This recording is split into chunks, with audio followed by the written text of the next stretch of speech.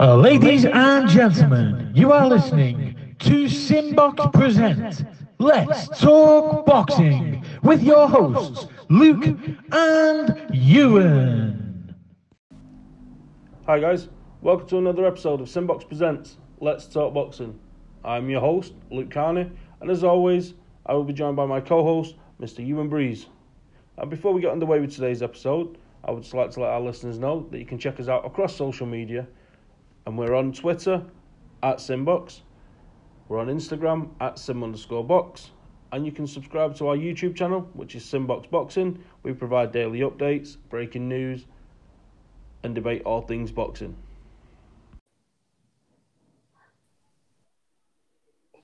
Hello, welcome to this week's episode of Let's Talk Boxing. As always, I'm your host, Luke Carney, and again, as always, I'll be joined by Ewan. How are we doing, Ewan? Good, thank you.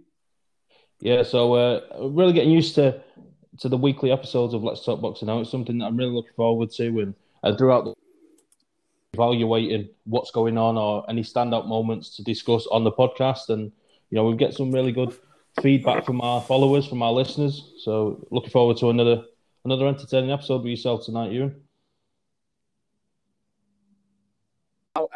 In boxing, despite there being no actual... Absolutely. So I think a great point to start at being it's May 23rd. Marvellous Marvin Hagler turns 66 today. You know, many happy returns to Marvellous Marvin Hagler. Yeah. 33 years since he stepped through a prize fighting ring, but he's still, you know, fresh in our minds for those great fights and those great wars that he had in a boxing ring. All the best to Marvin on his birthday.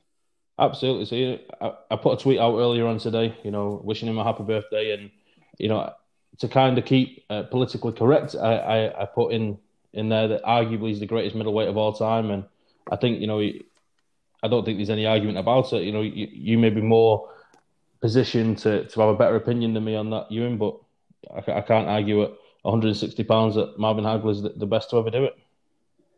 Yeah, for my money, I think he is the greatest middleweight of all time. Obviously, Sugar Ray Robinson was an amazing middleweight, but his best work was at welterweight, and I'd say the same with Sugar Ray Leonard. I think Marvellous Marvin on his night at 160 pounds. I don't think there's an athlete that could beat him. I think he would have had the beating of Monzon, Graziano, Zale, Ketchel. I think he's probably got the beating of a lot of them. He was truly an animal in the ring, and he could set a pace on you that nobody could live with. He was superbly conditioned, and he was able to outwork and out-hustle everyone at that weight class. Absolutely. You know, so if I was to put you on the spot, Ewan, and ask you from the modern era, if you like someone from the past 15 or 20 years, who would you say would be best equipped to challenge Hagler? Not so much beat him, but give him a good fight. Who would you put in there? I don't think anyone would be able to beat him, like I say, especially if I've just gone with a prediction to call him the best middleweight. But I think styles-wise, I would have liked to see somebody like Chris Eubank Sr. But then maybe if we were looking more modern, somebody like Roy Jones Jr. would have given him a good matchup at 160 pounds. But Golovkin too would have been an interesting fight, because Golovkin had, to a lesser extent, a lot of the attributes that made Hagler great in terms of a brilliant chin, constant output, great conditioning. So yeah, I think that in the modern era, probably Golovkin. But if you go back a bit further, I think I like the idea of a Eubank Sr. or Roy Jones Jr. fight for Marvin Hagler. Absolutely. I mean, the idea of a Golovkin Hagler super fight, you know, it really would set the excitement running. You know, a true epitome of a super fight. You know, a cross generation super fight. You know, unfortunately, we will never ever see it, and it will be one that could be debated. But yeah, what a war that would have been. Yeah, of course. Golovkin never makes an easy fight. But like I say, I think Hagler wins that one with relative ease. Yeah, so again, with it being May 23rd, this would have been a date in the diary of 2020 for Usyk versus Derek Chisora. This was due to take place this evening, the O2 Arena, pay-per-view on Sky Sports box office, of course. Really intriguing bout. You know, it was one that I was really, really looking forward to. There's many heavyweight fights that have took place recently, and you know, although this one isn't for a world title, it's one that really gripped the attention of boxing fans, you know, whether it be hardcore boxing fans that want to see Usyk in a true heavyweight contest, or whether it be the casual market that tend to follow a big Derek Chisora fight. That was due to take place this evening. Again, obviously with the current situation, it's been postponed, and we're looking for a new date for that fight. But a really, really intriguing fight, and one that I'm gutted to have been missing out on. Yeah, my Saturday night is far the worst for not be watching Alexander Usyk make his second fight at heavyweight and his kind of crack at the big leagues at heavyweight. I was really excited to see if Usyk could be the X factor of the division, the dark horse to kind of swoop in and really make an impact. And as of yet, he's not been allowed that opportunity, and it is bad luck. But I think tonight should have been a coming out party for this little Ukrainian. Do we believe that, the longer the fight goes on, be it delayed by 6 months or, however long it might take to get this fight in the ring, but do we believe that the longer the fight takes to be made, the older Derek Chisora gets, the more we're leaning towards Usyk as a favourite, which he is anyway, but do we become more of a bigger favourite on the back of Chisora aging a little bit more towards the fight being rescheduled? Yeah, that is the conventional logic, I'd say, but at the same time, I don't think I've ever given Derek Chisora very much of a chance in this fight. And I think that although age diminishes it, the percentage I gave him as a chance to win was so small in the first place that it's almost immaterial how old he is when they finally fight. Yeah, I kind of found myself, agreeing that, Usyk is his acid test, if you like. Without being one of the big names, one of the champions, this is, a sink or swim moment. If he can't defeat Derek Chisora, if he can't look good in defeating Derek Chisora, which is a really difficult thing to do.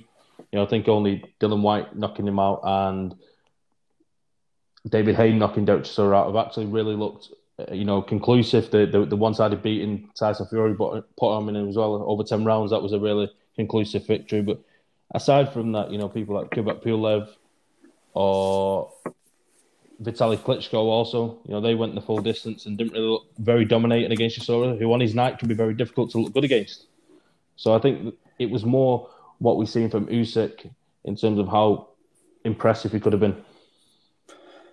Yeah, he's a big brute lump, isn't he, Derek Chisora? And he is a hard fighter, but he's got 9 losses now, and he's coming towards the end of his career. Obviously, 36 years of age. He's really on the dwindle as far as I'm concerned. And Alexander Usyk is, for me, one of the best pound-for-pound fighters in the world. His work at cruiserweight over people like Murat Gassiev, you can't discount that. Marius Bradis, you can't say that they are that they're not stiffer challenges than Derek Chisora, and the way he handled those makes me think that it's more of a one-sided affair.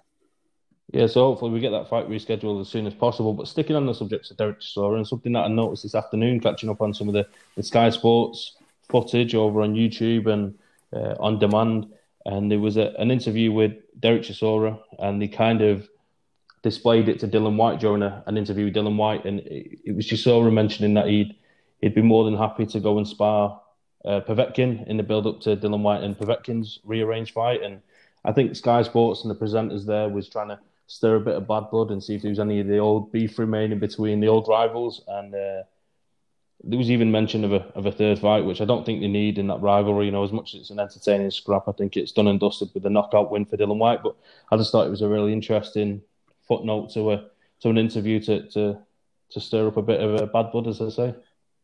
Like we talked about last week, everybody's getting bored in lockdown, wanting a bit of beef and a bit of needle someone so they can sell a fight when it comes back. But yeah, no, I think that the end of the last Chisora Whyte fight was as conclusive as it gets, and I don't think there's any fuel to the fire for him to come back on that one in the way there was after the first one.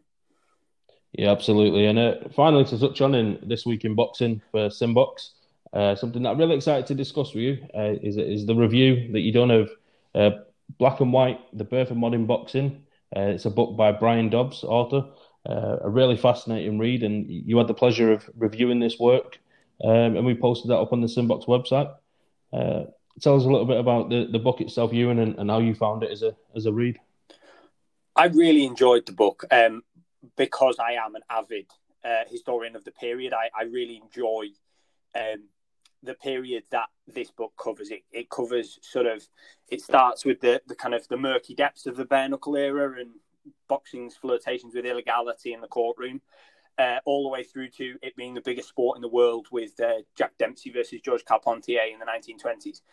It really tied together a lot of the loose ends that was boxing. It shows how it went from illegal fighting in fields with rope to being, like you say, mainstream. And Jack Dempsey was the biggest sports star in the world. Him and Babe Ruth were the icons of the 1920s.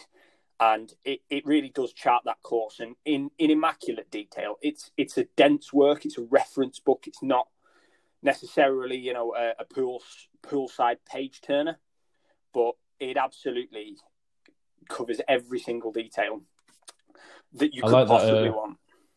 I like that terminology there, that it's not a poolside page turner. It's fantastic.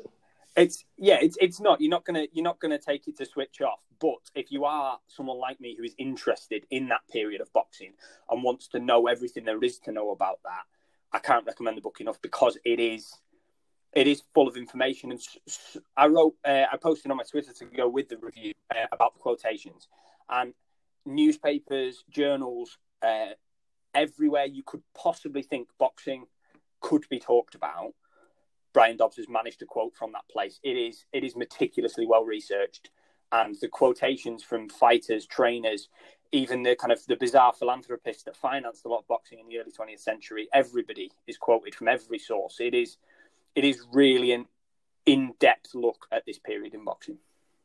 Fantastic. So am I right in saying that this is yet to be fully published and it's out on the shelves, or is it able to be purchased at the minute? Do you know where we're at with that?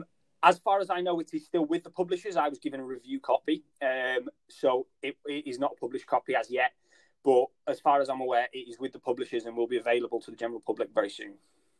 Yeah, fantastic. So when that does become available, we are in touch with the publishers. So I'm sure we'll be advertising that on our Simbox Twitter feed across our social media. So look out for that.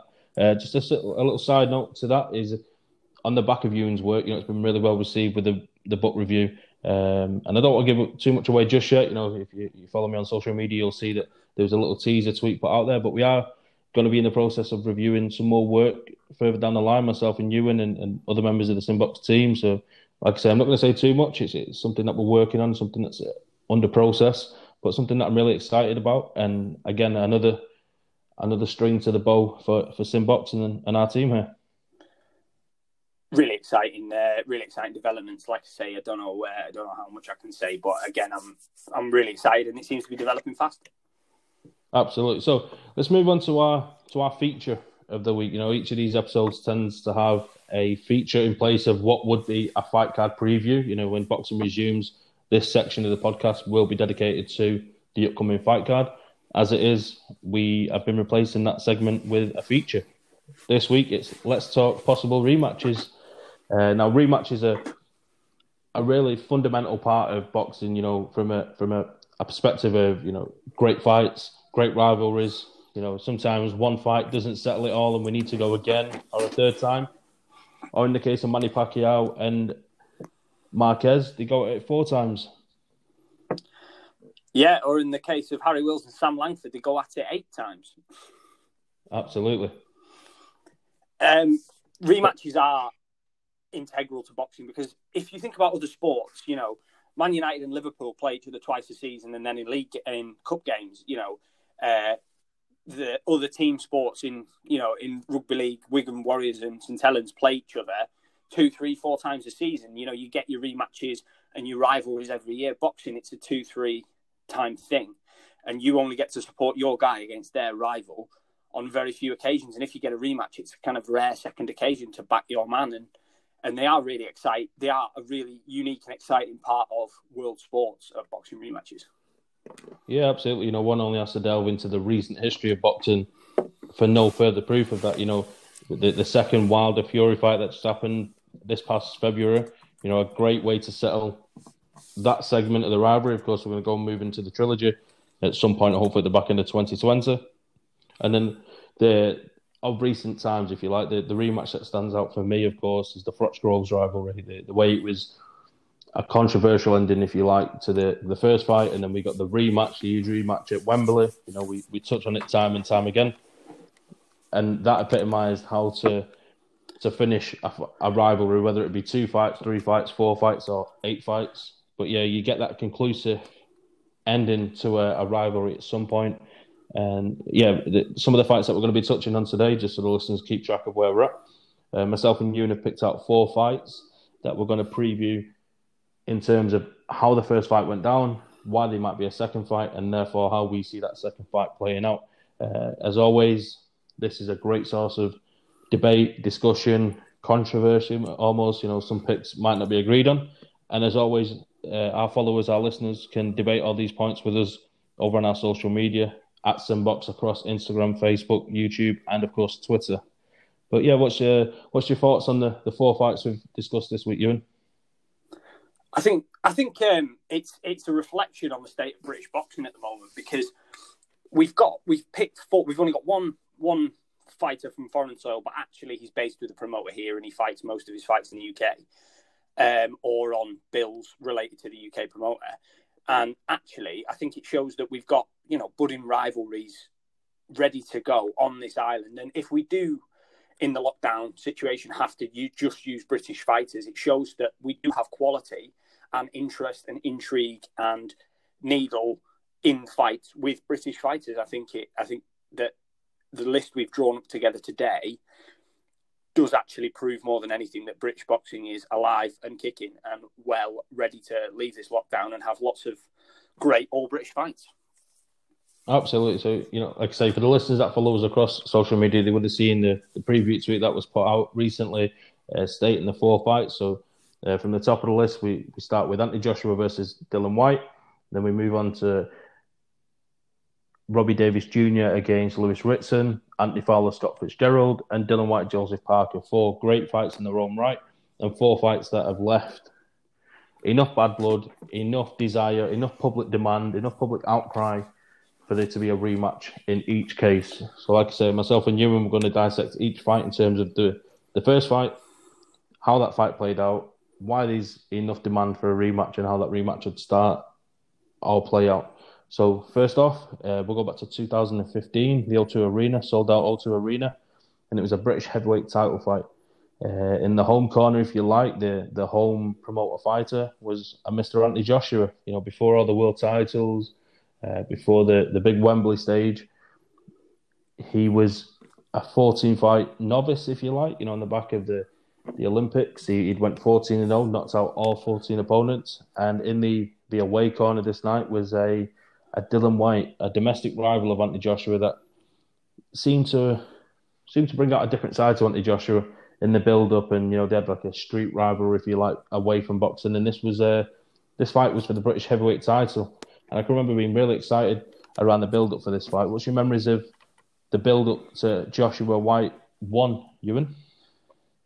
It was different because Anthony Joshua was the golden boy. He was a Britain's Olympic 2012 hero. He was clean cut, suit wearing, all smiles, all singing, all dancing, matchroom PR, golden boy. And then suddenly you get Dillian Whyte, who is the polar opposite of that. He says exactly what he's thinking whenever he thinks it. He has absolutely no regard for the kind of boxing establishment. He does what he wants. And then you suddenly saw that when that AJ was confronted with that guy, the streak came out of AJ again, and we saw who he was before he found boxing, and we saw that kind of the kid who is actually a lot more like Dillian Whyte than his promoters in the backers at Sky would have you believe. And yeah, I thought the needle that it created really showed a kind of alive rivalry and that different side to both of them that were real. They were ready for a dogfight. It wasn't about Anthony Joshua knocking over another tin can. It was on. Absolutely. I think the first time I really, really got excited about this rivalry, I know there was murmurs beforehand and whatnot, but in the build-up to Joshua's previous fight to this, he defeated Scottish heavyweight Gary Cornish, brutally knocked him out. I think it was in the first round. But at the press conference for that fight with Gary Cornish, him and Dillian Whyte had a lot of verbals at the final press conference, and Gary Cornish and the undercard fighters were all sat there, and they were just playing second fiddle to this heated argument that was going from one end of the table through Eddie Hearn, and he could try quieting down, and his words weren't having any effect. And Dillian Whyte was at the other end of the table, and he was verbally jousting with Anthony Joshua. And it was at that point where I thought this fight needs to happen. There's genuine bad blood, and this is a real fight. And so it proved in the ring. It wasn't quite the fight that you'd expect a 15-fight novice pro to have.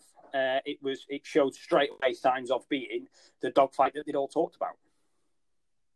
Absolutely, yeah. So if we move into the fight, in the first round, it was tentative for about 15, 20 seconds, and it just ignited. The bad blood came out, the game plans, the Olympic, upright style of Joshua went out the window, and it became a brawl. And he tagged Dillian Whyte often and heavy in that first round. And there was a couple of stages where I thought this has been overhyped and this is 15-0, 15 knockouts early. But Dillian Whyte towards the end of that first round, he revitalised himself, and then there was the whole palaver at the end of the first round where they both landed shots after the bell.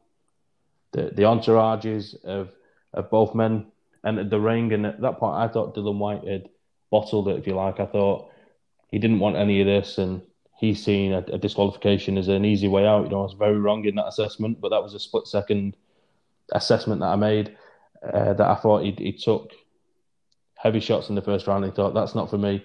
Rather than getting knocked out, I'm going to get myself disqualified, live to fight another day.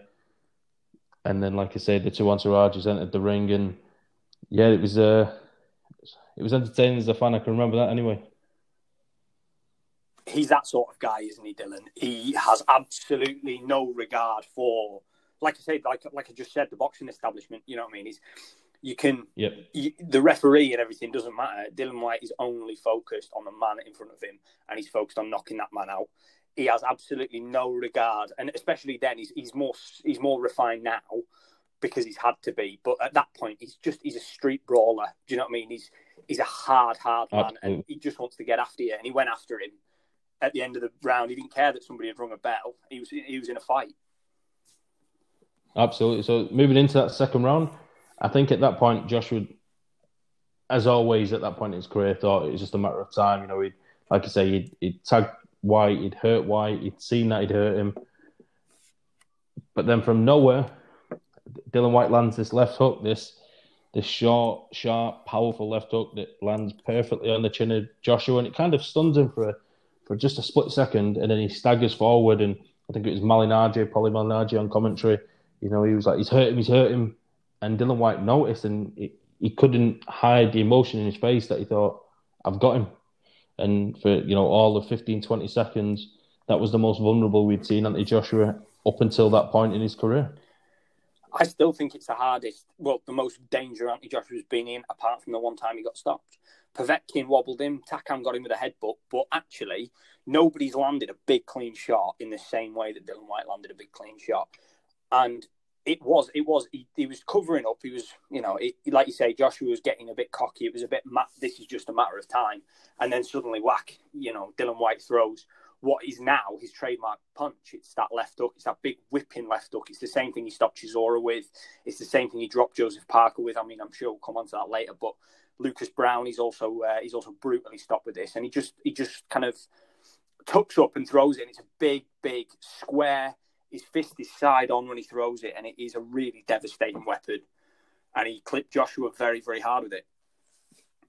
Yeah, absolutely. Given that the frailties that Joshua's gone on to show in certain fights in terms of getting tagged with, silly shots, if you like, or at the other end of the spectrum, really, really heavy shots like he took against Andrew Ruiz. I think the fact that he survived this shot from Dillian Whyte and, recovered and went on to get the victory is quite overlooked in terms of people that like to question his defences, if you like. I know it was early on in his career and he went on to fight a higher calibre of opponent. But yeah, I think it's overlooked that he survived that shot because it would have put a lot of men over. You only have to look at the Lucas Brown knockout, as you say, such a brutal knockout from Dillian Whyte. And Anthony Joshua did take that shot, and at the time he was a 14-fight novice. So I think, yeah, it's quite overlooked. It's overlooked by me when I was talking before because actually the Vladimir Klitschko fight, and it always pops out in my head despite being, I personally believe, a genuine heavyweight classic. And Joshua's proved in that fight as well that he can get up. And like you say, I can only corroborate that actually Anthony Joshua has better powers of punch recovery than the Ruiz fight would have us believe. Because like I say, in this fight, but also against Klitschko, he managed to recover and, deal with those punches. But yeah, the comeback from Anthony Joshua in this Dillian Whyte fight that we're talking about is absolutely admirable as we move through the rounds. Yeah, most definitely. So then moving into rounds 3, 4, 5, and 6, it kind of, naturally had to boil down that, they was loading up on heavy shots throughout the early rounds, and it slowly petered off, and Joshua began to walk Dillian Whyte down. Dillian Whyte, as we would later learn, injured his left shoulder. I think it was something around his left shoulder, which then troubled him trying to throw that punch again. And it just became an almost cat and mouse situation. Dillian Whyte was offering some resistance. He was trying to fire back. He was clearly troubled. But Joshua was just walking him down. He was feeding him his jab all night long. And moving into the 7th round, which turned out to be the final round, it was the furthest Joshua had been up until that point in his career. And we was treated to a trademark Anthony Joshua knockout. It was a brutal knockout as it was. It left Dillian Whyte sprawled across the bottom ropes, and the ref had to pull out his gum shield, and Joshua wheeled away in celebrations of not only defeating a bitter rival in Dillian Whyte and exacting revenge for the defeat in the amateurs against Dillian Whyte, but also winning the British title and defending his Commonwealth title. Again, it is a kind of a vindication moment and a kind of a stepping stone against a tough British title challenger, and everyone wants that Lord Lonsdale belt. But something that can't be stepped over is the shape that Whyte was in for that fight. So, like you say, Dillian Whyte trailed off very fast after the kind of 5th round, but he wasn't in any sort of shape to continue. He wasn't in the shape that we've seen him for fights like the Lucas Browne fight or the Oscar Rivas fight. Take from that what you will, but Dillian Whyte in that fight, he was fleshy around the middle. He was enjoying the heavyweight diet. He wasn't looking after himself. And like I say, I think that the knockout came because he didn't have enough in the tank to defend himself properly, and he was really starting to gas at that point. And I think that will be an interesting factor as we talk about the rematch. Yeah, most definitely. So coming off the back of this fight, at that point, I did not think that Anthony Joshua was ready for a world title fight. Although the world champions at that era, at that time, wasn't as strong as what they are now, or as strong as what they were previously, given that the fractured titles on the back of Tyson Fury being stripped of the belts after his epic victory over Vladimir Klitschko, of course, out in Germany, and they was all fractured, and there was the WBC situation with Deontay Wilder and Bermane Stiverne. So as it works out, the next fight on the calendar for Anthony Joshua was, of course, the challenge of Charles Martin. He went on and won the world title, and from that point, it was a totally different ballgame. As for Dillian Whyte, he went to surgery. He got mended. He got himself into a bit of better shape. He had a couple of comeback fights. He, of course, took on Dave Allen in Leeds. Took him 10 rounds and won on points. Then he went on to win the British title himself against Ian Lewison, which was again another tough full distance fight. And then went into the Chisora fight. Given the way Dillian Whyte entered the Anthony Joshua fight and the injuries, it would have been very easy for him to have, faded away, not took boxing serious. He would have took a decent enough payday in that first fight. But he didn't. He redesigned himself, rediscovered himself, and came back as a fully fledged heavyweight boxer. He was a good prospect at that point. He went and rebuilt himself, as I say. Joshua stepped up a level. But that bad blood always remained, and I think the fact that it sold well, it was believable, it was genuine. That demand for a rematch has always been there, and given the trajectory Dillian Whyte has progressed at, he's now in a position where he can call for the rematch, and it's been there or thereabouts for maybe the past 18 months to 2 years, maybe. It's really hard because after that he chose to pursue the WBC route. We were beating Robert Helenius for the vacant silver title.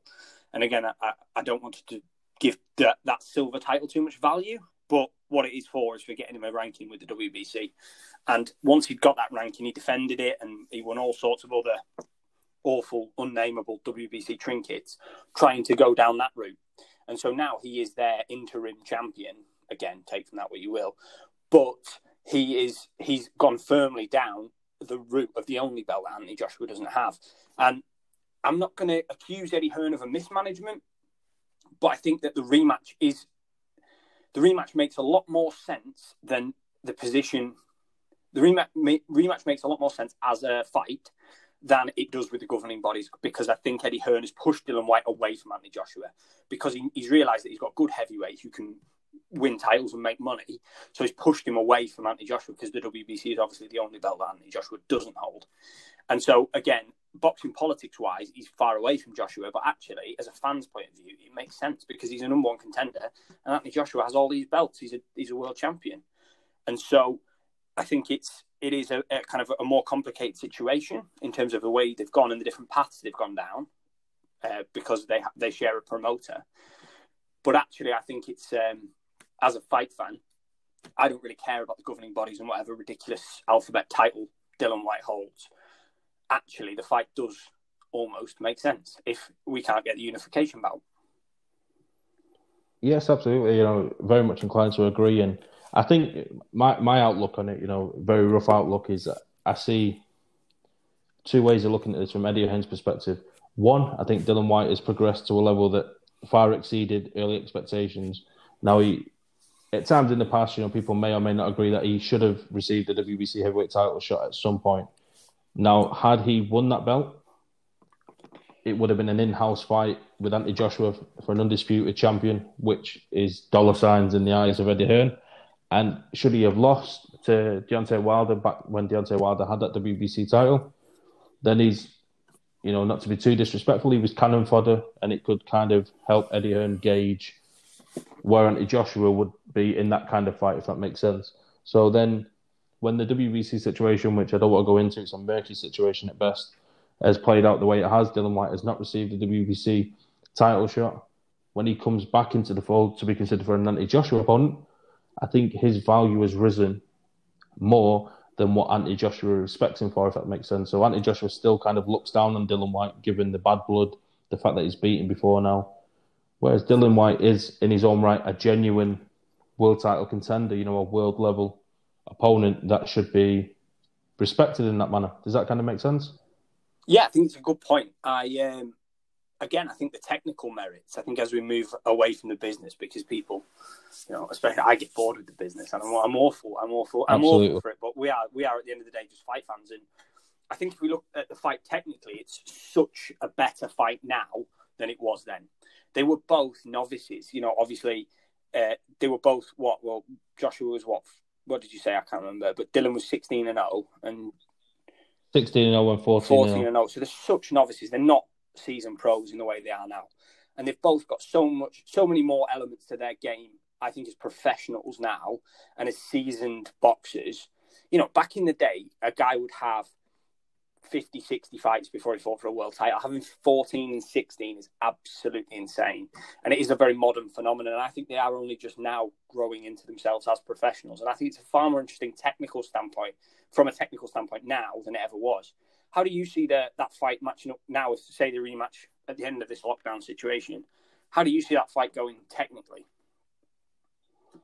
As a technical opinion on the fight, taking away personal favoritism to one or the other fighters, because I'm a big fan of both boxers. I see it being a lot more tentative. I believe that Dillian Whyte will always have in the back of the mind the way he was took out by Anthony Joshua. That would never leave him. But then Anthony Joshua has shown frailties in the Ruiz fight, especially to a left hook, which is Dillian Whyte's honey shot. The whole idea behind this podcast is that, we're always going to put our neck on the lines and go with our opinions. I just think Anthony Joshua, as a professional, has got Dillian Whyte's number. Be it a late stoppage between 9 and 12 rounds or a clear unanimous decision, I just think Anthony Joshua in the pro ranks has Dillian Whyte's number. So for me, in a rematch, in a trilogy, Anthony Joshua would always be a victor. How about yourself? I agree in the sense that it's Anthony Joshua's fight to lose. Anthony Joshua's shown that he can box and he can get on his bike and he can give you a jab and grab, jab and move, Klitschko-style performance, which is what he did in Saudi Arabia last time out. But if he allows Dylan White to get into his brain, which Dylan White will surely try and do. He'll call him all the same names. He'll tell him that he's not a man. He doesn't want to fight. And if he can get into his head and draw him into a scrap, I think Dylan White can absolutely knock him out. I think that if you get drawn into a scrap with Dylan White, especially if you've, as Joshua has, been susceptible to that left hook, nobody at heavyweight at the moment has a bigger left hook than Dylan White. And if Anthony Joshua allows those psychological games to play with him, to play on him, and he gets drawn into, as Angelo Dundee would always say, hook him with a hooker, he'll get chinned. But again, I think it's his fight to lose, because if he uses that game plan, that Klitschko game plan, I think he's got the beating of Dylan White, absolutely. Yeah, I can absolutely echo those thoughts. So yeah, that's the first of 4 fights down. We move over to yourself. Which fight have you decided to go with first of the 2 that you'll be going in depth with? Yeah, we'll go to the Ritson versus Robbie Davis Jr. fight. So this occurred in Newcastle fairly recently, and I thought it was an absolute fantastic fight. Obviously, there's Josh Taylor at the top of the tree in terms of British light welterweights, but these 2 are right underneath him, and Ritson was coming up from lightweight. Robbie Davis Jr. was the British and European champion, and they had a kind of a grudge match. There was some beef between them. Obviously, neither of them, there was no love lost, as you'd say, but they had a great fight up in Newcastle, and I think that there's absolutely a case for this one more than probably any other to make this rematch. And it was a very close fought fight, but what did you think about it, Luke? Yeah, so originally, given that Lewis Ritson was such a wrecking ball at 135, he cleaned up domestically. I think he won the belt outright in record fashion. And then once he moved up to 140 pound after the Patera loss, he was quite underwhelming. He was making hard work of people he was meant to look good against. Robbie Davis obviously had only lost once, and he'd come back and gain revenge over the only person that had defeated him. But I didn't see this fight coming. The bad blood, the animosity really took me by surprise. But it had me hooked. And I was really looking forward to getting this fight made. And when it was put on in Newcastle, I was shocked, because I thought Robbie Davis was the A side slightly, given, he was holding the titles and he was more established at the weight class. But yeah, it was made in Newcastle, and what a spectacle it was. Yeah, Lewis Ritson is a massive name up there, though, and I understand that Robbie Davis Jr. at that weight is a more seasoned pro when it was made. But again, you can see why Ritson became the A side in that fight, because he has such drawing power in the Northeast. But yeah, as we got into the fight, it was. I thought it was no contest. I'd seen what Patera had done to him at lightweight. I thought Robbie Davis Jr. is a better boxer than Patera, and I thought it was a done deal. But the emotion and the needle, like you say, it really, really bled into the fight, and they ended up having a real straightener, something that belonged as much on, if it was out on the street on a Saturday night, you'd stop and watch it. They really, really went for it, and neither took a backward step. Yeah, absolutely. So just before we get into the fight, like you say, the word you mentioned there really, really epitomises what it was. It was a straightener, given, the back in August, I think it was, on the undercard of a Next Gen show in Liverpool, there was that altercation backstage where there was a back and forth after each of their fights, and that's where obviously the seed was planted. And it just felt like it was a straightener. There was bad blood. There was 2 guys looking to progress. One of them could go on and the other one would rebuild. And there was no other route for him to take at that point. Like you say, Josh Taylor was top of the tree in terms of British 140-pounders, but there was a void there to be next in line. And another thing I want to touch on, I thought this was a great card in Newcastle. We had the Ted Cheeseman and Scott Fitzgerald fight on the undercard. More on Scott Fitzgerald later on, but that was a great fight, a really intriguing fight and a great appetizer for a main event that, you often hear, like the touch paper and, off we go. But that's exactly what this was. It was just kind of wind them up, chuck them in the ring, and there was like 2 Duracell bunnies. They just didn't stop. Yeah, I think that Ritson's ability to go the full 12 was enhanced by him not having to cut the weight. Against Patera, especially at 135, he looked gassed towards the end. He looked tired. He looked like he wasn't really ready to be there.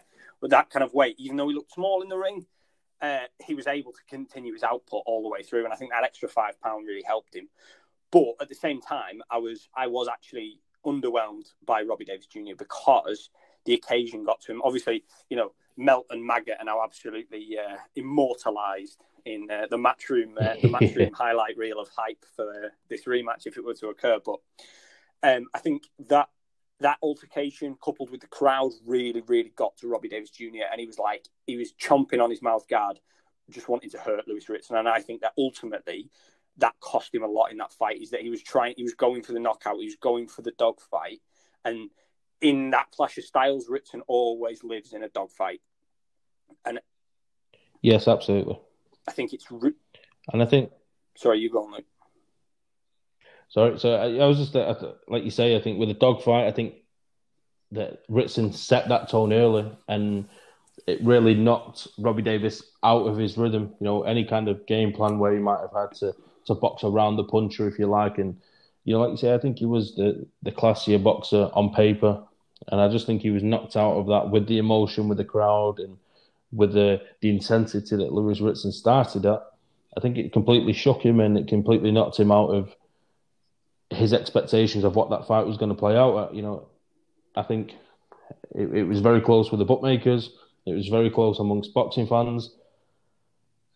And one of the things that I really, really enjoyed about the fight was the fact that it started off at 100 miles an hour and it never once took a backward step. And then in the 12th round, he was going just as hard as he was in the first round. And I just wanted it to go on. I wanted it to be an old-fashioned 15-rounder. Let's get 3 more rounds of action. As it was, we were stuck to the 12 rounds and very, very close on the scorecards. I'm not sure how you scored it yourself, Ewan. You can let us know. But for me, I did believe Ritson done enough, and I was relieved when he was given the decision. How did you see it on the cards? I scored it a draw.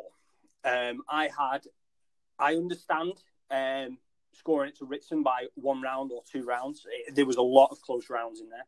And I'm not saying that if you scored it for Ritson, you were wrong. But personally, I watched it without the sound on the night. And there was other people around me that didn't want to watch the boxing. So I watched it without sound. And I scored it a draw. And I think, again, I'm not trying to say that the crowd played the judges. There's been more egregious examples of that. But I think if that was in Liverpool and Robbie Davies had nicked it by a round, it would have had the same reaction of, oh, yeah, that could have gone either way. But again, I have no problems with Ritson as a winner. He fought very well. He fought far better than I anticipated he would fight. But yeah, I think that kind of how close it was, having Ritson win by a round or 2 rounds, I think there's absolutely an appetite for a rematch. But as we talk about the rematch, I think that the position that these guys find themselves in world boxing at the moment is the catalyst for the rematch, and why I think out of the 4 that we've picked, it's the most likely to happen and happen soon, is because actually both of these guys they've surpassed British level. They're above the British level now. They've both won a British title, obviously one off the other, but they're both at that level. But actually, would you really like to throw either of them in with Josh Taylor or Jose Ramirez? I think that it's not going to happen. No, exactly. And that they've both got mandatory situations and then a unification to come. So you're barred out of a world title shot for a long time. But actually, the only guy that's there around British level, but above British level, the same as you, is the other guy. For Ritson, that's Robbie Davies. And for Robbie Davies, that's Ritson. I don't think that they have far to go outside of each other. Yeah, absolutely. I think the points you make about the fact it was such a close fight, that it was scored to the hometown fighter in Ritson, given that it was a close fight. And like you said, I mentioned the situation with the world champions at 140 pounds. Why not redo this again in Liverpool? And then if, we give the advantages back to Robbie Davies Jr. in terms of home location and, having his crowd there as the majority. And then if he does win that, go on to a trilogy, and have a solid domestic rivalry. And at that point, imagine if we get 18 months down the line and these guys have fought 3 times and one of them emerges a 2-1 victor. At that point, we wouldn't be saying that they're not ready for a world title shot, because they'd be more than ready. They'd be stronger, they'd be longer in the tooth, they'd be more experienced.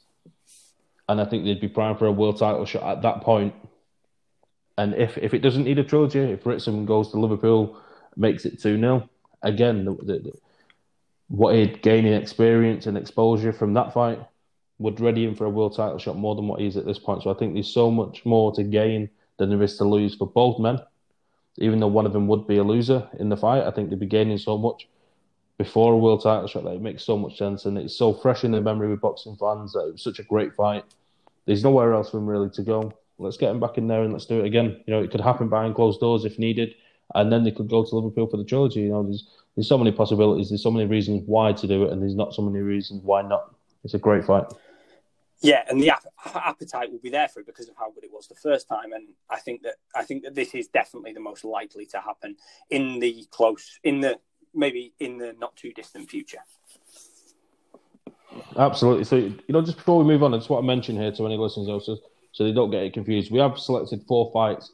It's not, you know, we don't just narrow it down to these 4 fights and ignore everything else. It's just that we couldn't really cover every possible rematch. So there's a lot of other great fights out there. You know, one that springs to mind, of course, is the Regis Prograis and Josh Taylor fight. What a great fight that was, and I'd love to see that again. But given other options out there for Josh Taylor and, you know, will Prograis go up in weight or whatnot, that fight is a little bit further off than some of the fights that we're discussing at the minute, given that we have tried selecting 4 fights that are can be reasonably expected to take place soon. So moving on to my next fight. Again, you know, there's out-of-the-ring issues for some of the fighters that might, you know, scupper some of these plans. But the next fight that we'll get onto is Anthony Fowler and Scott Fitzgerald, another brilliant domestic rivalry, another brilliant domestic dust-up. Plenty of bad blood. You know, it's a term that we're using a lot with the 3 fights already, and it's perfect to describe each and every one of the fights that we're talking about. But we're going back to March of 2019, the original fight, and this took place in Liverpool, the hometown of Anthony Fowler. Scott Fitzgerald from up the road in Preston. He took 1,000 fans with him to Liverpool. Now, there really was bad blood here, and this was something that was almost lying dormant from the time on the Team GB set up for the Commonwealth Games and whatnot. There seemed to be a bit of a rivalry covering many years. First off, Ewan, what's your memories of the build-up to Anthony Fowler Scott Fitzgerald fight?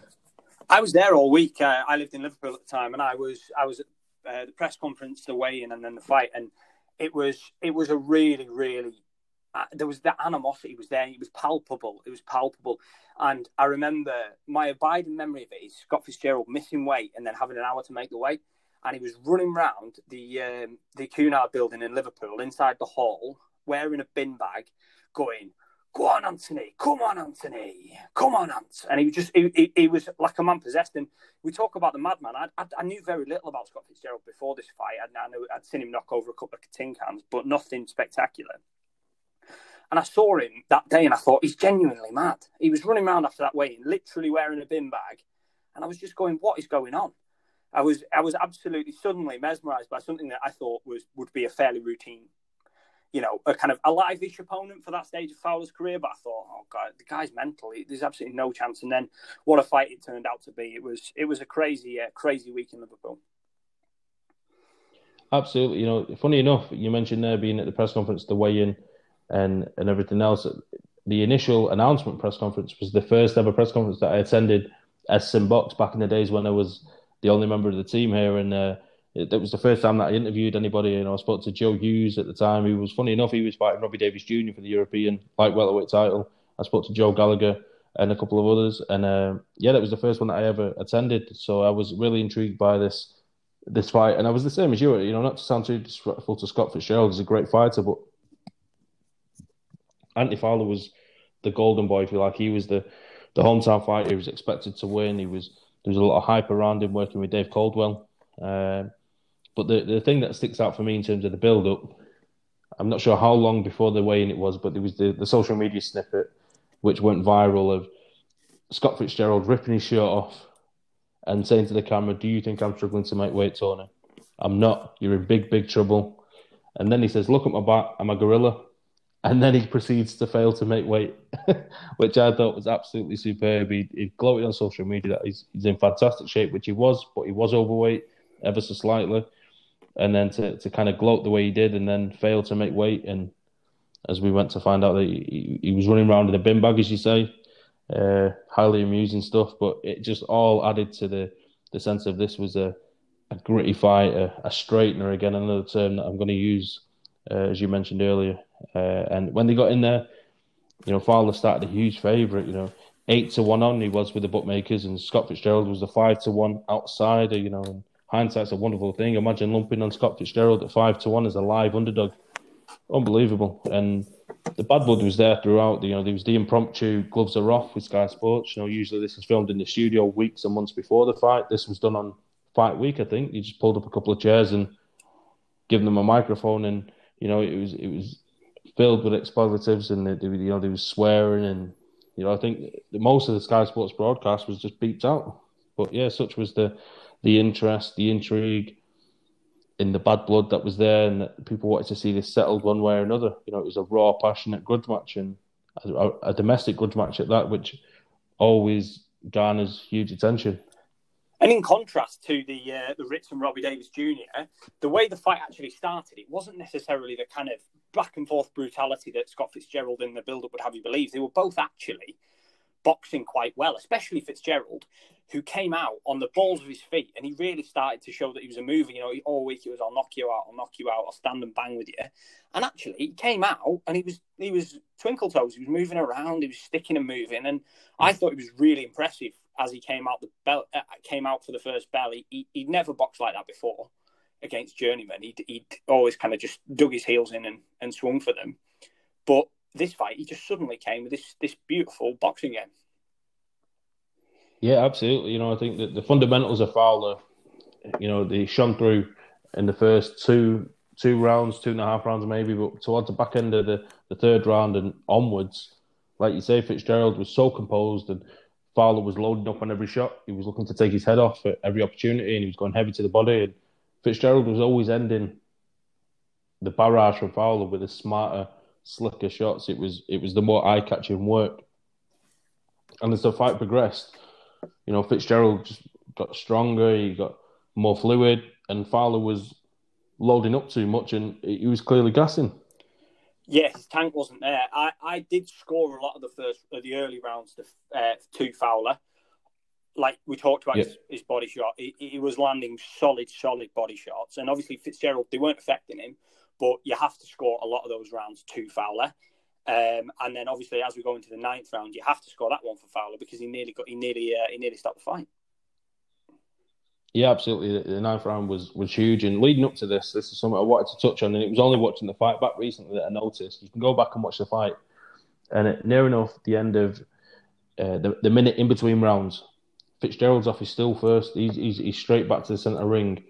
And be it, is it Fowler being slightly hesitant? Is it Dave Caldwell trying to feed him too much information? That's open to debate. But I think it was really eye-catching that Fitzgerald was the first one off every time. And, there was so much mentally going on in the ring as well as physically, because of the will to win of both men, the fact that they didn't want to face the embarrassment of losing to the man, given, the pre-fight antics. But moving into that 9th round, and you just think Fitzgerald has to see out the final two. It was close, but Fitzgerald was ahead. And then, oh my God, what a 9th round. As a boxing fan, you just kind of watch it back on YouTube, and you rewind and watch it again and rewind and watch it again. It was an unbelievable 9th round. Obviously, the 10th round was great as well. But I thought, watching it back, or watching it originally, that Fowler had got him. I thought this was it. Fitzgerald is going out in his shield. He's done well, but the class is showing through a Fowler, and that he was going to take him out. And he absolutely threw the kitchen sink at him. He emptied the tank. He hit him with everything. And Fitzgerald, unbelievably, ends the round on the front foot. He ends the 9th round. He has the better of the last 60 seconds. And Fowler is clearly gassed from whatever he had left, whatever little amount of reserve he had left in that 9th round. Once he hurt Fitzgerald with the uppercut and the lefts, he absolutely threw everything at him, and it just didn't get him out of there. And at that point, I thought the writing was on the wall, given that Fitzgerald recovered so quickly and finished on the front foot. Again, not to kind of go too heavy on the scoring, but I think that had Fowler put Fitzgerald down in that 9th round, and then the thing happened in the 10th, they might have scored it a draw. I think it was a very close fight, and if Fowler had managed to pull out 10-8, it might have evened the scores up. I'm not sure what I scored it on the night, but it was close. It's closer than people remember, and Boxing Twitter will probably have a go at me for this, but it was far closer than everyone loves to remember that Fitzgerald gave him a hiding, but outside of the 10th round, he didn't. It was a really competitive fight. And like I say, as we move into that 10th round, that is when Fitzgerald took over. Fowler was well conditioned for an amateur for, 3s and 6s, but he wasn't 10 round fit, and Fitzgerald was. And he pulled it out of the bag and obviously dropped Fowler in that 10th round. And that, for me, is what clinched the decision on the points. Yeah, absolutely. It was a big knockdown. There was a pair of left hooks, I think it was, that kind of stunned Fowler, the second of which put him down. And, it was a heavy knockdown, but he recovered his senses quickly. You could see that he was gutted he'd been put down. He knew the ramifications of a 10-8 round. He was in eye contact with Dave Caldwell. Dave Caldwell was telling him to calm down, to listen to the count and whatever else. But just touching on what you mentioned there, in terms of the scoring, it was a close fight. It was a closely contested fight. But for me, I had Fowler winning the first 2. This was on the night as well. I'm not just going to be an after timer. I had Fowler winning the first 2. Then I had Fitzgerald winning 3, 4, 5, 6, 7, and 8. Then a big round for Fowler in round 9. Then a 10-8 round for Fitzgerald in the 10th. So for me, it wasn't debatable. And, as we went to find out, it went to the cards after 10 rounds. And somehow, one of the judges actually scored it for Fowler. I think they had it 95-94 for Fowler on one of the cards, which I find absolutely absurd given the knockdown as well. But the clear dominance, I say dominance, it's a bit of a heavy term. It was a competitive fight, but I think Fitzgerald was a clear victor. I think for me on the night, and like I say, I still think this. I think Fitzgerald nicked it with a knockdown, and that's not saying Fowler was going to win if there was no knockdown, but I think that's what sealed it. But as we go on to the rematch, I think that the rematch in this one, there's probably, with the exception of Joshua White, there's no more kind of change in circumstances following that fight. I think that the change in fortunes that these guys have had, in that the loser has become more successful of the two, is quite bizarre. Yeah, absolutely, and that's one thing that I was going to get onto. And the most bizarre thing about it, as you say, is the fact that the boxer that was defeated in Anthony Fowler has surpassed Scott Fitzgerald, but it's not because of Scott Fitzgerald's performances inside the ring. Unfortunately, it is out of the ring demons. He went on to fight with Ted Cheeseman. He won the British title, and that was a hotly disputed bout, as we mentioned earlier on the undercard, to Ritson Davis Jr. in Newcastle, and Fitzgerald got the nod on the cards. And if we was to go back 18 months or so, 2 years, at that point, the fight that was being moulded was Anthony Fowler, Ted Cheeseman. They just couldn't get Scott Fitzgerald out of the way, so the idea was obviously for Fowler to defeat Scott Fitzgerald, Ted Cheeseman to beat Garcia for the European title, and then for that to be a huge fight on British shores. And as it was, Scott Fitzgerald turned that on its head. Absolutely turned it on its head. He defeated both men. But as I say, he's out of the ring demons. His issues with the police and, with family members and whatever else is absolutely frustrating. I always wish Scott Fitzgerald the very best, in terms of defeating these out of the ring demons, because in the ring he has all the ability to shine all the way up to a world stage. I don't know if he wins a world title, but I think he's more than skilled enough to be competitive at a world level, given the right fights and given the right build-up.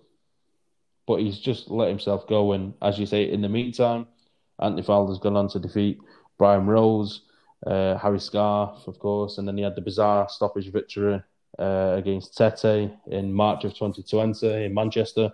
A bizarre victory. But given that he's bounced back with 3 wins, he would start the rematch as a heavy favourite for me. His in-ring activity,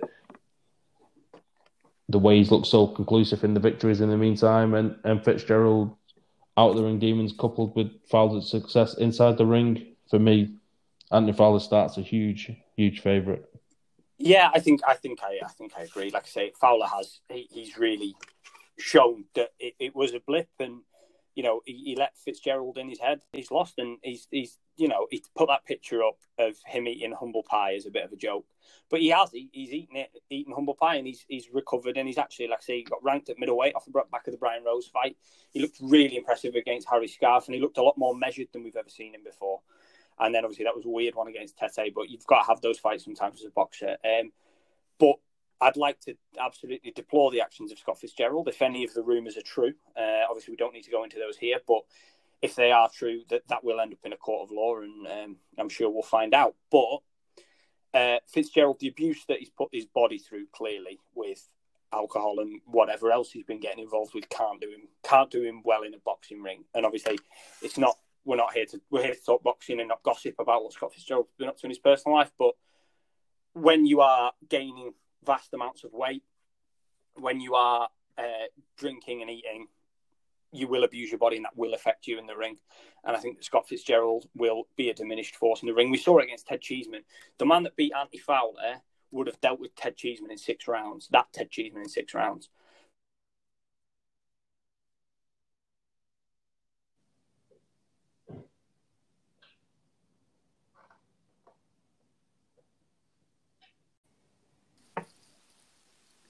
So in terms of an actual Anthony Fowler versus Scott Fitzgerald rematch, what is your opinion on that bout if it's contested within the next 12 months, say?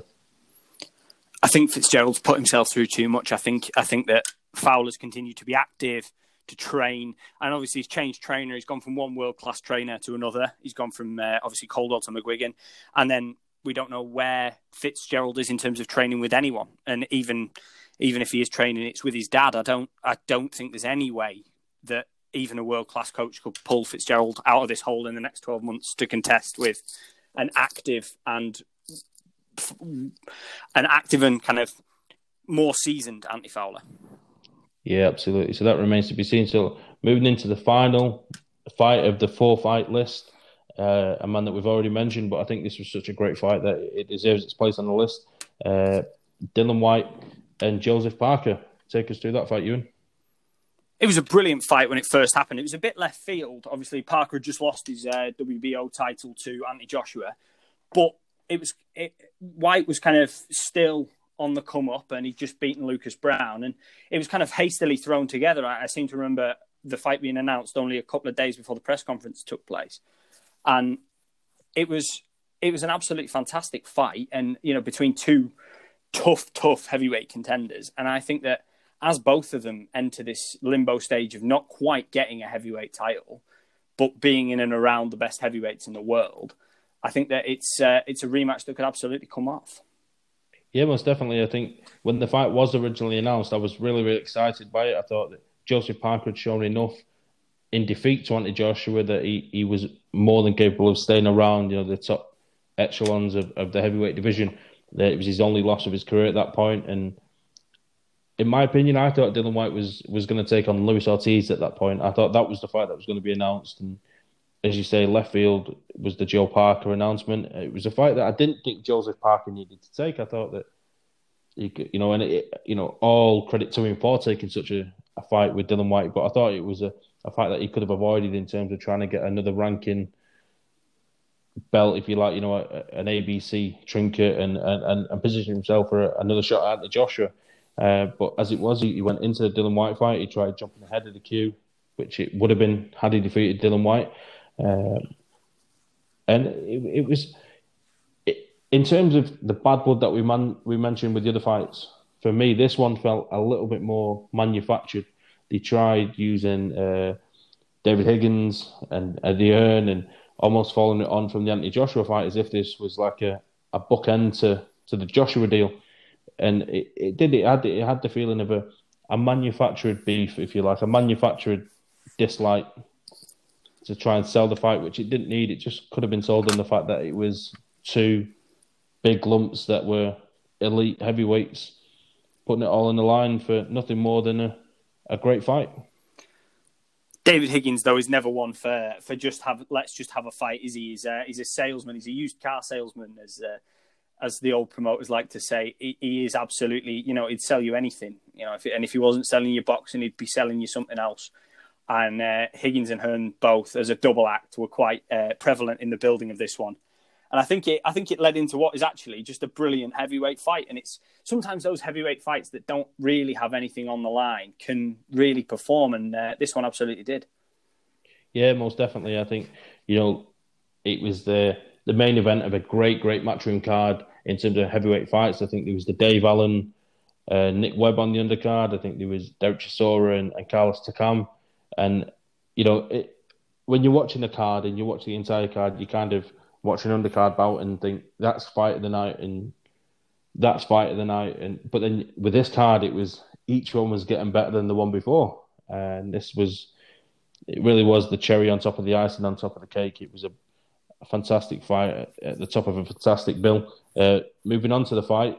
In terms of, before we move into the fight, actually, something that I'd be really interested to get your opinion on. Who was your favourite moving into the fight in terms of, if you had £1 million to put on a bet, who would you be backing? And don't be an after-timer here, Ewan. I genuinely can't remember. I think I probably picked Dillian Whyte, but only for being a fan of Dillian Whyte.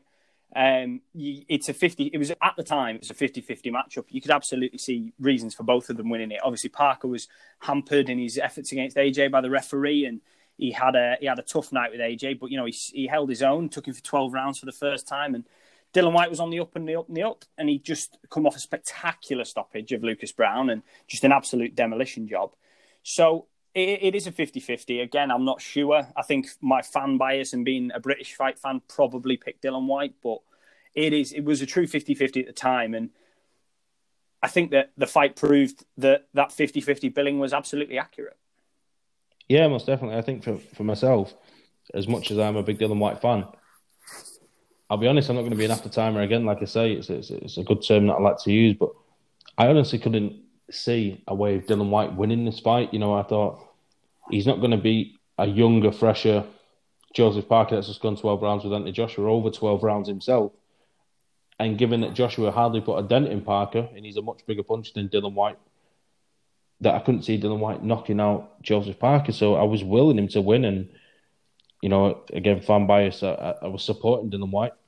But in the back of my mind, I just couldn't see how he was going to achieve it. And as it was, he went into the fight. He was lucky with the first knockdown in the second round that was scored a knockdown, but it was from a clash of heads and an elbow and everything else chucked in there, which really disorientated Joseph Parker for a few rounds, in those early rounds and moving into the middle of the fight. He just didn't seem like he was interested. He was really befuddled, for the want of a better term. He was really shook up from the fact that he'd been put down psychologically. He had to experience that for the first time, and even though it wasn't a clean shot, it shouldn't have been scored as a knockdown. It was, that happens in the boxing ring. You have to get on with it, but it really seemed to have affected him, and he never recovered until later on in the fight, by which point it was too late. Yeah, but those great heavyweight contests, a lot of the old heavyweight contests, if you look at them, they've all got a little bit of controversy, a little bit of drama. Angelo Dundee pulling the cutting out of the glove of Ali after he's been knocked down by Cooper. The hokey pokey is always surrounded the heavyweights in a way that it rarely has in other divisions. And a clash of heads and an elbow is not the heavyweight division is no stranger to those sort of knockdowns. And the course of the fight will still be remembered as the course of the fight. And I think that it almost adds character and fuel to a rematch, because no doubt David Higgins will bring that up at a presser if they do it again. Yeah, most definitely. I think a stand-up moment in the fight, the stand-up moment amongst others, is that 9th round. That was a total legitimate lockdown. It was the left hook again. It completely took the legs from under Joseph Parker. It was a big knockdown that I didn't think he was going to get up from at the time. I thought, Dillian Whyte had outmanned him, outfought him, bullied him at times, and then he landed his honey shot, that left hook, and he flattened Joseph Parker, and yeah, he made it to his feet. But I thought at that point the writing was on the wall. It's a testament to Joseph Parker's chin and his ability to recover, because the way he pulled it back to do what he did in the final round was absolutely incredible. He really fought with the heart of the champion after that. Yeah, definitely. That final round, if you want to show anybody heavyweight boxing away from the world champions, just show them that 12th round. Dillian Whyte had put it all on the line. He'd emptied everything. All he had to do was survive that 3 minutes, and lo and behold, the tank empties at such a rate that, he had nothing left, and, he goes down. But I don't even think it was a heavy shot. It was just that he was absolutely done, and he crumpled to the floor. And I remember getting up out of my seat. I was watching it at home, and I was in front of the TV screen, and I just had my head in my hands like, he's blew this. He's absolutely blew this. And then he rises like a phoenix from the ashes, and he just grabs hold of Parker. He hugs him like he's his mother, and he won't let go. And he sees out the fight, knowing that if he sees out that round, that he'd put enough money in the bank in terms of rounds won to take it on the judges' scorecards, and that's how it played out. He took it on all three of the judges' scorecards, if I remember correctly, and a fantastic win for Dillian Whyte.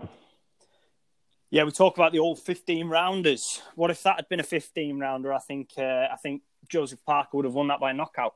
I think that Joseph Parker is somebody that would absolutely have benefited in his entire career for being a 15-round fighter. But unfortunately, we live in the 12-round era, and Dillian Whyte was able to pull off one of his best victories to date. Yeah, most definitely. I think that given, one of the things that always surprises me is Joseph Parker's age. I think he was 26 going into the Anthony Joshua fight, 26 going into the Dillian Whyte fight, of course, being in the same year, and he's still very young in terms of heavyweight boxing, but still very competitive at the top level. He was a former world champion, of course, and you mentioned there if it had gone on into 15 rounds, I think if it had gone into 30 seconds of a 13th round, he would have knocked him out. Dillian Whyte was absolutely done, and an interesting asterisk for me, if you like, Ewan, is take away that final minute of the 12th round where Dillian Whyte completely gasses. Let's imagine that doesn't take place, and that he kind of moves around and sees it out and wins more convincingly on the scorecards. Do you think the demand for a rematch would be there without that final last-minute drama? Do you think the demand's still there for a rematch, or do people just see it as like a Dillian Whyte victory and there's no added drama, no added spice to call for a second fight? Because up until that point, it was quite one-sided. The heavyweight division is so thin, though, that I think that any high-quality fight can be rematched. Look at Whyte Chisora. Do you know what I mean? These guys can pull out a rematch because there isn't a great depth of talent. The top 20 guys are the top 20 guys, but below that, there's not much coming through. And I think that if you stay in and around the top level, like a Joseph Parker and Dillian Whyte have proven they can do, the appetite for a rematch may well be there. I think that, like I say, if you have a closely contested fight at heavyweight, because of the lack of depth in the field, there can always be a call for a rematch. Yeah, most definitely. So moving into predictions for a potential Dillian Whyte, Joseph Parker 2, how does that fight play out? I think Dillian Whyte stops him. I think that Joseph Parker, for all his brilliant videos, that we're all such a massive fan of Joseph Parker, he's not had the caliber of opponents and he's not been active enough. Dillian Whyte's fought a higher caliber of opponents more often, and Joseph Parker's not. He's fought Shondell Winters, who none of us had ever heard of before until he got that fight, and Dillian Whyte's fought the likes of Oscar Rivas. He's obviously going to fight Povetkin soon, hopefully. I think that he's rematched Chisora. I think that Dillian Whyte is the logical favourite in that matchup. Yeah, I think. No, I'm not going to disagree with you as such. I'm completely on the fence here, and I'll tell you for why. Given Dillian Whyte's activity since that fight, the Chisora rematch and such a brutal knockout victory, the Oscar Rivas, take away the out of the ring issues, but that was a great victory. He got up off the canvas in that fight, and he beat a tough man in Oscar Rivas. The Marius Vac performance you can't really take too much on, but it was a victory, if nothing else. So the caliber of opponent that he's took on in the meantime far outweighs what Joseph Parker has done, and I don't understand the reasoning behind Joseph Parker taking mediocre opponent after mediocre opponent after mediocre opponent. One or two, or just the one in terms of rebuilding after a defeat, fair enough, but he could have had a fringe contender, and obviously there was the fight with Chisora that was postponed, and that was a very frustrating thing to happen, because that was a great fight. You know, if Joseph Parker had got the fight with Chisora, because I still think Chisora would have got the Usyk fight on the back of that. As it is, the level of opponents for Parker sets him back. But, and it's a big but, he will be the younger, fresher man in there with Dillian Whyte, and I think he will be a very, very live opponent. I think the conclusiveness in which he predicted your knockout is admirable. It's not one that I'd go along with. And in fact, I'd see, strangely enough, given how dramatic of a fight it was the first time, I see a mirror image. I do have Dillian Whyte starting as a favourite, as a very slight favourite. But I see all the dramatics of the first fight, multiple knockdowns, going 12 rounds, back and forth, and then it's down to the judges' scorecards. I'd put my neck on the line because we're trying to predict each fight as we're going along, and I do say Dillian Whyte wins, and he wins again on points. But I think both men hit the canvas, both men get up, and both men stumble over the finish line in a absolutely mirror image of the first fight in terms of dramatics. That's what makes it interesting, isn't it? That's what makes there an appetite to have it, is because not everyone agrees. Everybody sees it a different way. I think that's one of the things that could cause this to be a rematch that we might see in the next 12 months. Absolutely, absolutely. So, as always, they're the 4 fights. We've broke them down. We've looked at the first fights and why there's demand for a second fight and how we see that second fight going. I'd really, really implore all our listeners to go across to our social media and let us know what they think about the 4 fights. I will be putting out a few tweets to garner a bit of interest and garner a bit of opinion in terms of how those fights play out. So, as always, we hope our listeners go over and check that out. But moving on in terms of the podcast, another segment that we've added is, of course, the fights to watch during lockdown. Myself, I take a more modern era classic, and Ewan, as always, delves into the annals of boxing history. So, Ewan, the floor is yours. Give us your classic fight for this week. I'm going to go for... So I've been trying to relate these to modern fights. Okay, so obviously I'm trying to pick ones that are a bit different. Everybody's seen the classics. But this one for me is a light heavyweight, Castillo-Corrales, if you've ever seen that fight. It's Archie Moore versus Yvonne Durrell. And it is an absolute... It's a classic. It's tides turning boxing like nothing else. I'll give you a clue of how it starts. Archie Moore is on his bomb 3 times in the first round. He gets knocked down 3 times in the first round. He's skating all over the ring. And I won't tell you how it ends, but there was a fight in the old mongoose yet. I'll put it that way. It is an absolute classic. And if you want knockdowns and drama and just sheer will, fighting on sheer will alone, you can't go far wrong with Archie Moore and Yvonne Durrell.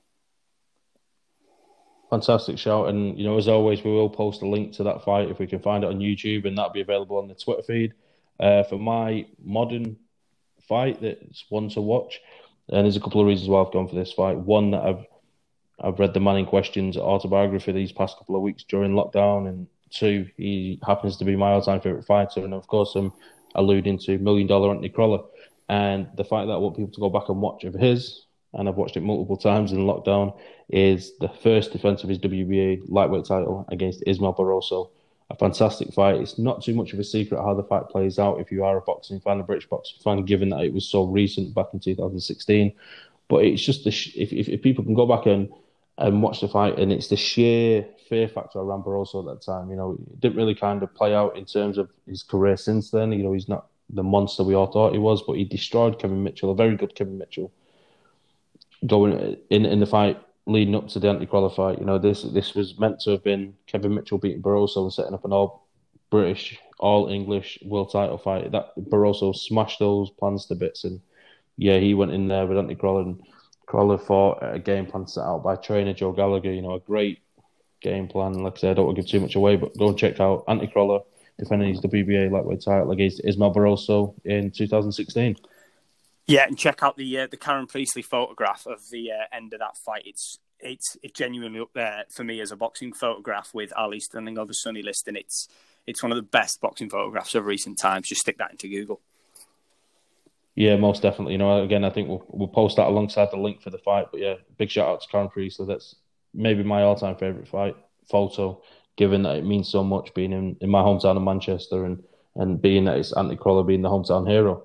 But moving on, finally, I want to touch on a as a finishing touch to the podcast is our new Road Warriors fight series. As always at Simbox, we're trying to delve into new avenues of content and making sure we're supporting this with great names and great stories. And this is a new Road Warriors series that is going to be looking at the away fighters, the Road Warriors, the guys that go on the road in terms of being the B-side, that go and fight your hyped up prospects at short notice, at a multitude of weights. We've got some great names involved. I'll just, to list them off. We've got Pucci Van Poch involved. We've got Curtis Gargano. We've got Ryan Hibbert, Michael Horobin, Brett Fido, and Ben Thomas. So that's going to be their first series of the Road Warriors, and it really does epitomise just how important, but how overlooked these guys are. And if we can shed just an ounce of light onto these and give them the exposure they deserve, then it's a job well done. Yeah, the Road Warriors, the guys that put in the work on those smaller hall shows and undercards and fighting at 6 o'clock in a leisure centre or village hall. Without them, we don't get Anthony Joshua fights. Without them, we don't get Tyson Fury again in Las Vegas. In these enormous shows, we don't get Floyd Mayweather's or Manny Pacquiao's. We don't get the level of boxing that we're accustomed to watching. These guys are the foundations of our sport, and I think shining a light into their careers and seeing. Getting a little bit more information off them is a brilliant endeavour, and I can't wait to see the final product. Yeah, absolutely. So look out for the first drop of that. That'll be coming this Tuesday, 6 p.m. on Tuesday, and then every Tuesday thereafter. And yeah, really looking forward to that. But just to finish with Ewan, I just want to give a big thank you to everyone that joined us on our Insta Live this week. We had Kieran Farrell, Fabio Wardley, Tom Farrell, and Dave Caldwell. But then also on Thursday, I done a fan special, if you like. I know you was involved for a little while, and we just had an array of different boxing fans. Some of them I know personally, some of them I knew through social media, some of them I just invited on, and it was a really, really fascinating experience to speak to different people from across the boxing spectrum that wasn't directly involved in boxing. Great experience. Yeah, and a massive shout out to Osh Williams, who jumped on at the end, and he's always really eloquent in the way he talks about boxing. Obviously, a pro who fought on the last show that I covered for Simbox in Bolton. But yeah, shout out to Osh. Yeah, most definitely. It was a great chat as always, and Osh has become a really, really good friend of Simbox, all at Simbox. And big shout out to Osh Williams and everybody else that got involved. Yeah, it was great. Absolutely. So, Ewan, that wraps up episode 3 of Let's Talk Boxing. It's been a fascinating chat as always. I wish you all the best. Take care, and I'll catch up with you on next week's episode. Luke.